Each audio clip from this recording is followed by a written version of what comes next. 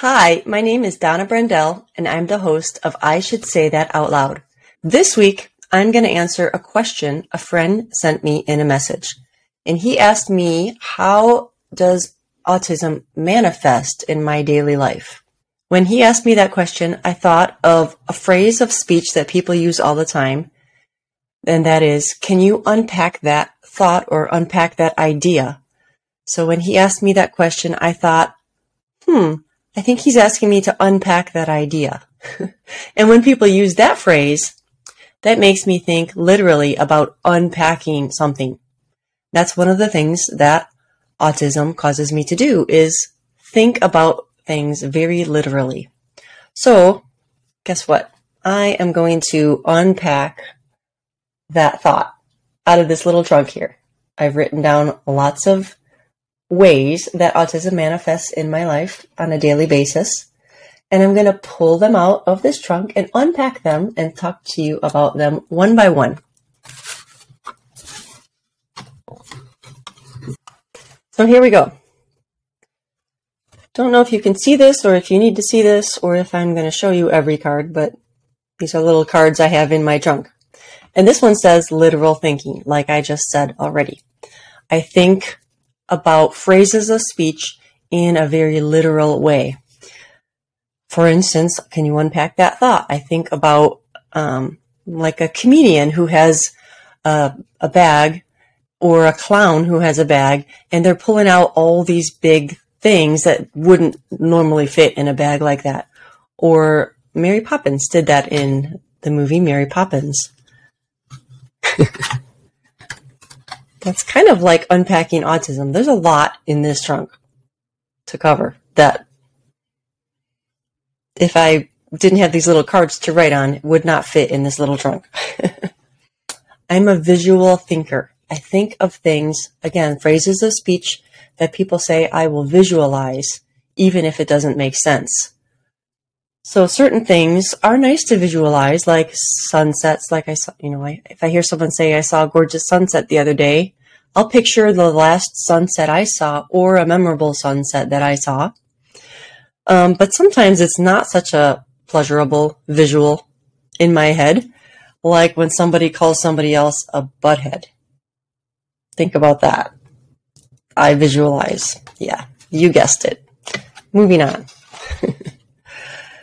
It's hard for me, putting those two things together, it's hard for me to understand or visualize certain phrases of speech. For instance, when people use the phrase in the long run. So that would be better for you to do or to choose in the long run. And I used to hear that a lot more when I was younger. And I would think, well, what is a long run? Well, is somebody running? Is it a long pier? Is it a long road? Is it a long sidewalk? Why is it better in the long run? What about now? Like I couldn't visualize the thought. I couldn't comprehend the thought.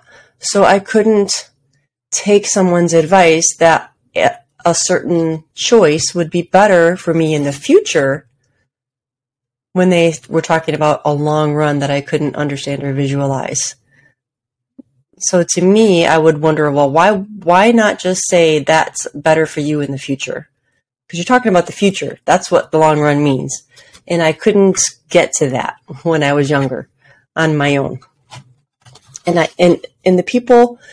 the adults that would use that phrase of speech couldn't comprehend that I couldn't comprehend it. And they just kept repeating it over and over again instead of trying to use different words.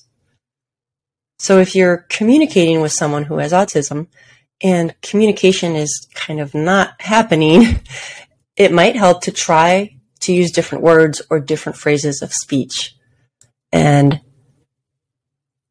see if that improves things. Next is special interests.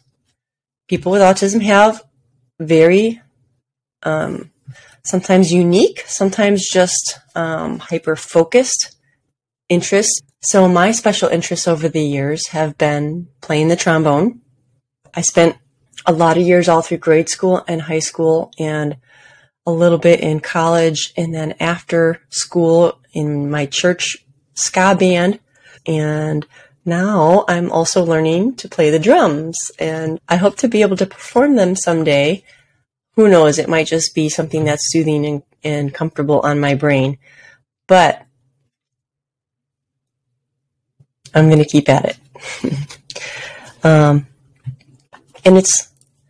it's not just that we have the special interest, it's that we can spend a lot of time researching the special interest, practicing the special interest, talking to other people about the special interest, and just putting a lot of our efforts and energies into that special interest. Another special interest of mine was water skiing, and still is water skiing. I love that sport. It's been very important to me in my childhood and also in my adulthood, and has given me a lot of special memories and abilities and love of fitness and being outdoors and interacting with other water skiers. Another special interest of mine is reading and collecting books, because once I read it, I mark it up and I put all my notes in it, and I want to be able to go back to it and refer to it and find what I read in it that was so interesting. So I grow attached to my books. I'm very interested in my books and the ideas in them, and I have a wide library of books, a lot of different topics, and I love making connections between the topics. And I'm really tired. This is hard when you're tired.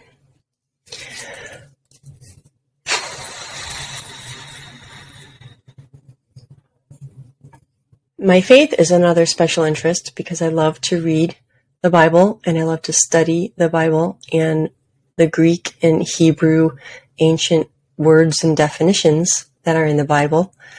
And I love to make connections between the Old Testament and the New Testament, and making connections between the physical and the spiritual realms, and making connections between things that are happening in our world, in our culture, and about what the Bible has said about those things and how we can relate to that now in these things that we are experiencing. My newest special interest is paddleboarding, stand-up paddleboarding. I try to get out on my board every day of the summer if it's not raining, and I have 20 minutes, I will be on the lake with my paddleboard. I love it. Here's a big word that I learned recently that I totally relate to. It is interoception, and it means that our bodies are unable to recognize clues and cues that most people or people with a neurotypical brain would recognize, like our body's signal that tells us we're hungry or thirsty, or we need to go to the bathroom, or that we're tired and need to go to sleep. These are so subtle to us that we, under normal circumstances, maybe we'll recognize them, but when we're involved in our special interest and hyper-focused on the thing that interests us, then we especially will be less likely to notice them. I know I can work on podcasting for hours and hours and hours and record many episodes in a day and skip eating and skip going to the bathroom. And I set myself up with a glass of water and a tea before each episode that I record, because I know I could keep going without stopping to take a break to do that for myself. So I've kind of trained myself to take better care of myself, knowing that I miss these cues oftentimes. And I force myself to stand up and stretch and move around, go to the bathroom, things like that, because I know I just don't do that stuff enough for myself. I like eating the same foods pretty much every day, especially when I'm at work and I pack my lunch. I pack the exact same foods every day, and I eat them at the same times every day. And I do the same thing when I'm home, but a little less regimented. But especially if I'm at work and I'm doing the exact same tasks every day, I'll eat the same foods at the same times, because that clock, that timeline just falls into place, and the repetition and the routine of it feels very comfortable and calming and soothing in the midst of a work day. And I like that I don't have to think about what I'm going to eat or when, just that the routine kicks in and I'm on overdrive and I can work through my tasks of the day without having to think about food. I like eating the same food every day, but also because I don't have to think as much when I'm shopping, which is a struggle for me. It's hard for me to come up with creative ideas because food is not my special interest. It's just something that I have to do every day to survive. But I could do that easily with the same things every day without having to change it and make it more and bring variety in. That gets pretty boring for some of my family members who don't like to eat the same things every day. I like to fix my hair the same way. Whether it's straight or curled, that's one thing that I do change is whether it's straight or curled, but I part it on the same side in the same general area. And I've had it longer or shorter with this kind of style, but it's still the same style, whether it's a little longer or a little shorter. And I can blow dry it and curl it the same way. And I stress out if my hair if I have to put my hair into a different style. That's why I don't even bother changing it when I get it cut or styled. And my hairstylist knows this and never complains that I do the same thing all the time. And she is really good at helping like subtly change it to keep me up to date with the style. She has a good talent for that. I also don't like to put my hair up in ponytails. I don't like my hair pulled back. I don't like the feeling of it. I don't like the feeling of it in braids, and I really don't like the feeling of headbands. I do like to have it pulled back behind my ears. When I'm not podcasting, this is kind of uncomfortable, but I like the look of it. But if I were to go about my day with my hair curled like this would go behind my ear really, really quickly. I cannot wear dangly earrings. I can only wear a stud or something that doesn't dangle off my ear. I have 2 ear piercings. This second one's kind of hidden, but I was 6 years old when I had this first outside hole pierced into my ear, and I have very small earlobes, if you can see and tell that. So there wasn't much room when I was 6 years old to have the piercing done in the right location, and they got it kind of low. And my earrings, when I wore dangly ones, they kind of stretched the hole and it moved it to like the very edge of my earlobe. And it just freaked me out and made me nervous that if my hair caught on my earring, or especially when I had kids and they were babies, if they yanked on my earrings, they would rip through the earlobe.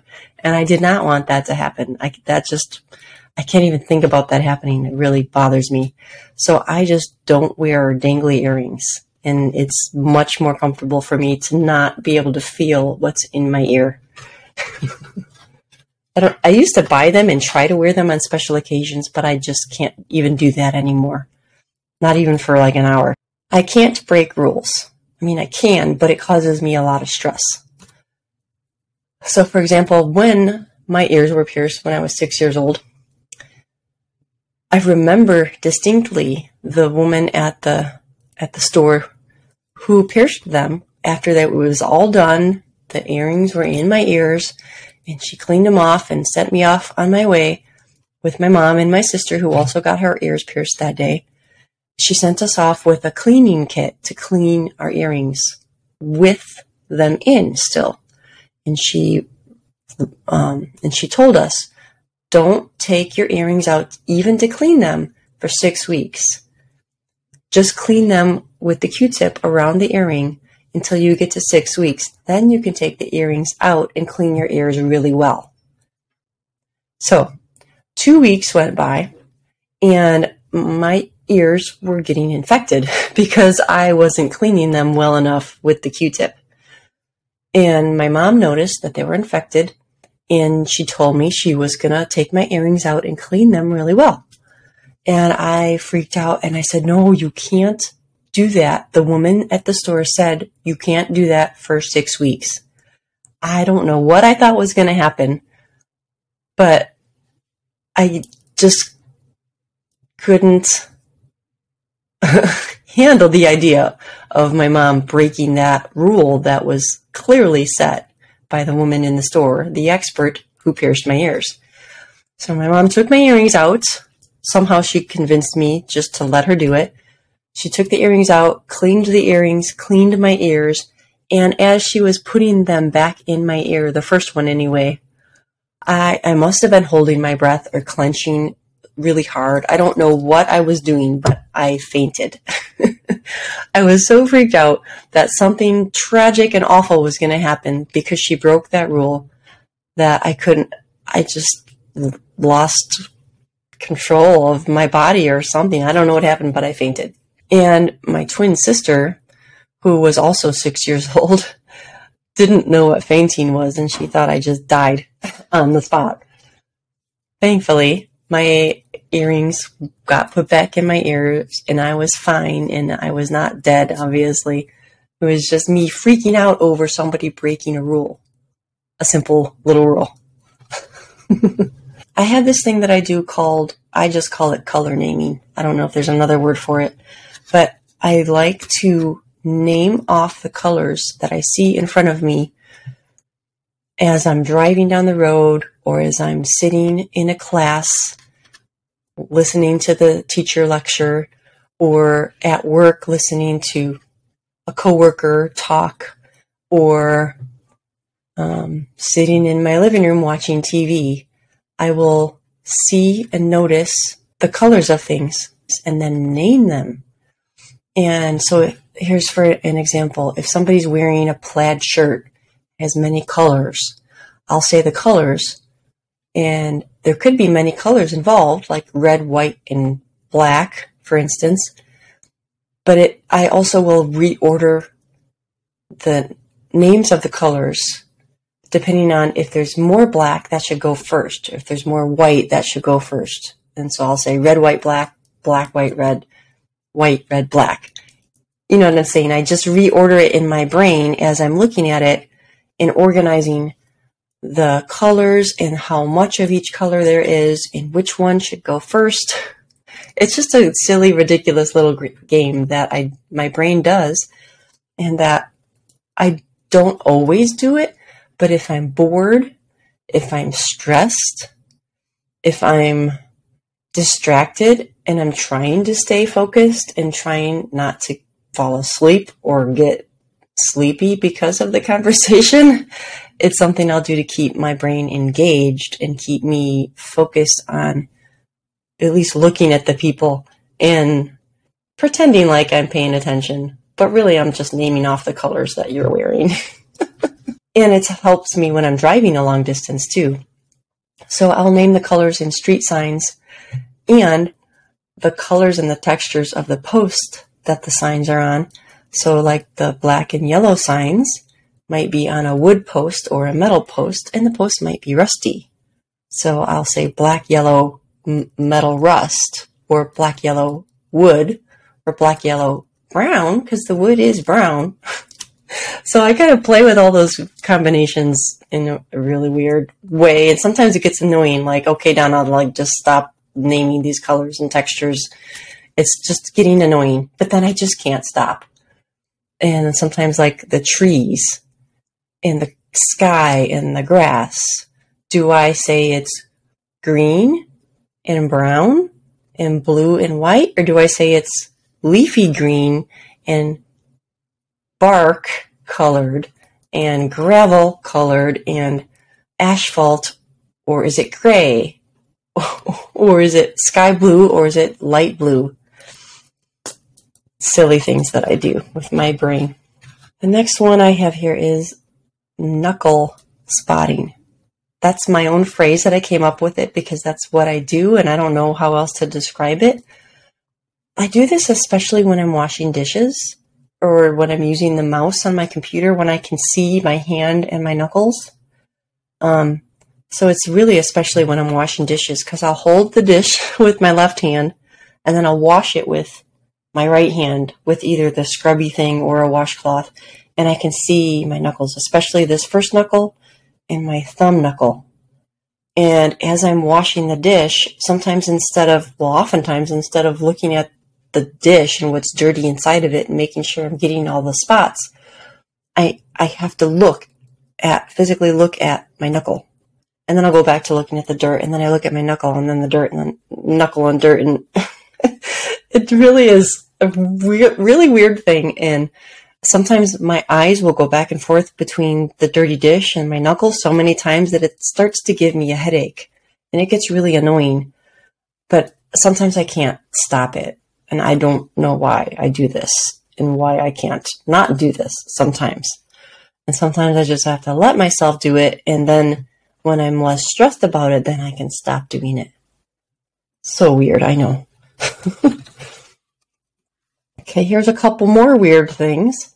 So little like webby space between your thumb and your forefinger, for me anyway, is really sensitive.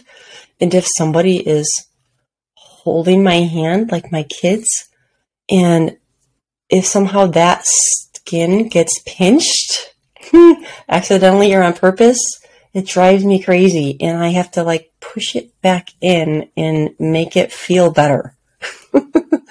and usually if it happens to one hand, I have to do it to the other hand, even if nobody even touched the other hand. So evening things out is another card in here that I didn't even write, but I'm thinking of it now. Symmetry is really important to me. And so if something happens to one side of my body, it has to happen to the other side. And I like seeing things visually that are symmetrical. I was at a wedding recently, and they had a tall Christmas tree at the altar with two shorter Christmas trees on either side. And that was very symmetrical and very pleasing to the eye. And I liked that a lot. Wearing turtlenecks or necklaces that squeeze on my neck, or a scarf that is kind of snug on my neck.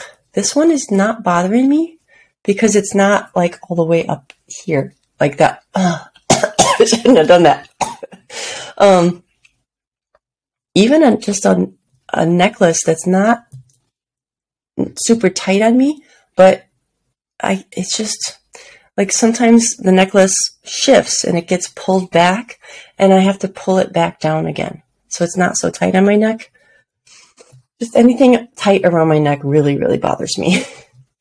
Turtlenecks. I'll have to like yank on the turtleneck and stretch it, make it looser. It's the worst the first thing in the morning when I put it on, and it's better later in the day. And really, I rarely ever wear those things just because they're so annoying. But sometimes I just have to because it's really cold, or for whatever reason it matches what else I'm wearing. I don't know. But I don't own many turtlenecks. Anyway, I'm sure that's not even an exhaustive list, and there's more things that I've missed. And maybe I'll do another episode where I think of more of those things and add to my trunk. But in the meantime, please let me know if you have any questions or thoughts about these things, if you relate to any of these things that I shared. If you'd like to know more about any of these specific areas that I experience, and if I can explain them a little bit better so you can understand how it manifests in your life or in the life of somebody you love, maybe a child, maybe a student that you teach, and together we can grow awareness of autism and undo the myths around it and grow the acceptance of autism and the support of people with autism and improve our relationships with each other. So thank you so much for listening. Please subscribe to my channel and like this episode and share it with a friend. And until next time, bye-bye.